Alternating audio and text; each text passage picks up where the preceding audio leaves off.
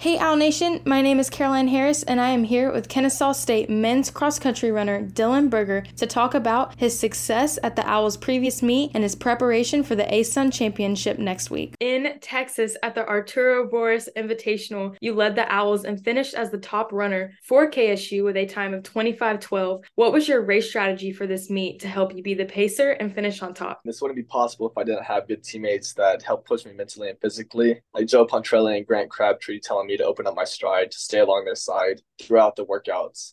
So, that helps build confidence as we're all there to, get better. But my race strategy was to be more engaged compared to Minnesota, where I was a little bit more conservative. I spoke to my coach that night before the race on what he wanted me to do, which was like to engage and constantly pass other runners. I went to the line knowing that my teammates were very similar, like speed-wise. So I'll just stick on their side and make a move to try and pass like as many people as I can after the 3K mark. And because that's where I died out last time. So after that point, I just took off and just never looked back. So as a young runner, you mentioned Joe Pontrelli. How has he been kind of like this source of confidence for you? And how has he been like an encouragement for you? Joe and Grant is just them being older and just I looked up to them in high school, just seeing that they're really good. Just being able to race on their side. It means a lot. It's very encouraging, very nice, and it just helps me get better as well. You kind of touched on something that Coach Bray told you going into the meet, but what was his message to the team going into the race, knowing that the next meet that you're at is going to be the ASUN Championship? The message that my coach gave us is there's no turning back at this point, and it's time to get serious. He said that we may not be the biggest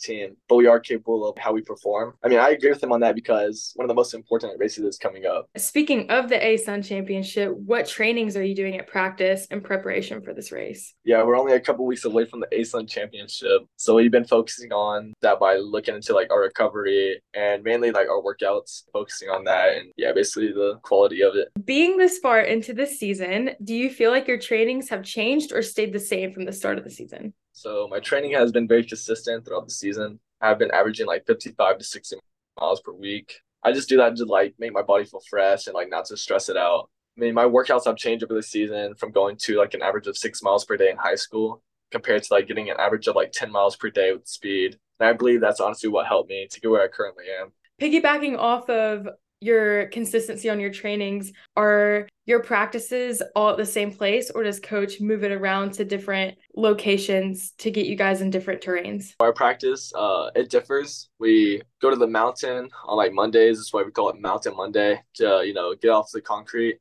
We run a lot of hills there, trails, just because it's mainly dirt and grass. Our long run is usually it's more of gravel. So we do mix it up just to help prevent injury, stuff like that. But when I run on my own, it's mainly concrete just so I can get some turnover going. But we do mix it up a little bit. And I know you're a cross country runner, so you kind of have to quote unquote love running. But are there any days where you're just I don't want to run today. I don't want to do these hills? Yeah, there are some times where I'm just I want to sleep in. But I know if I get up and just, get a nice little run in, it'll help you start my day off. When you're traveling on the road, how do you continue to get the nutritional meals that your body needs for race day? When we're on the road, we consistently stop to get food and snacks throughout our trip, to stay energized. I like to mainly get burritos because that has always been my go-to meal throughout my running career. I try to stay away from the sweets and all of that, but sometimes I'll slip up, have a sweet or something. Do you ever reward yourself with a treat?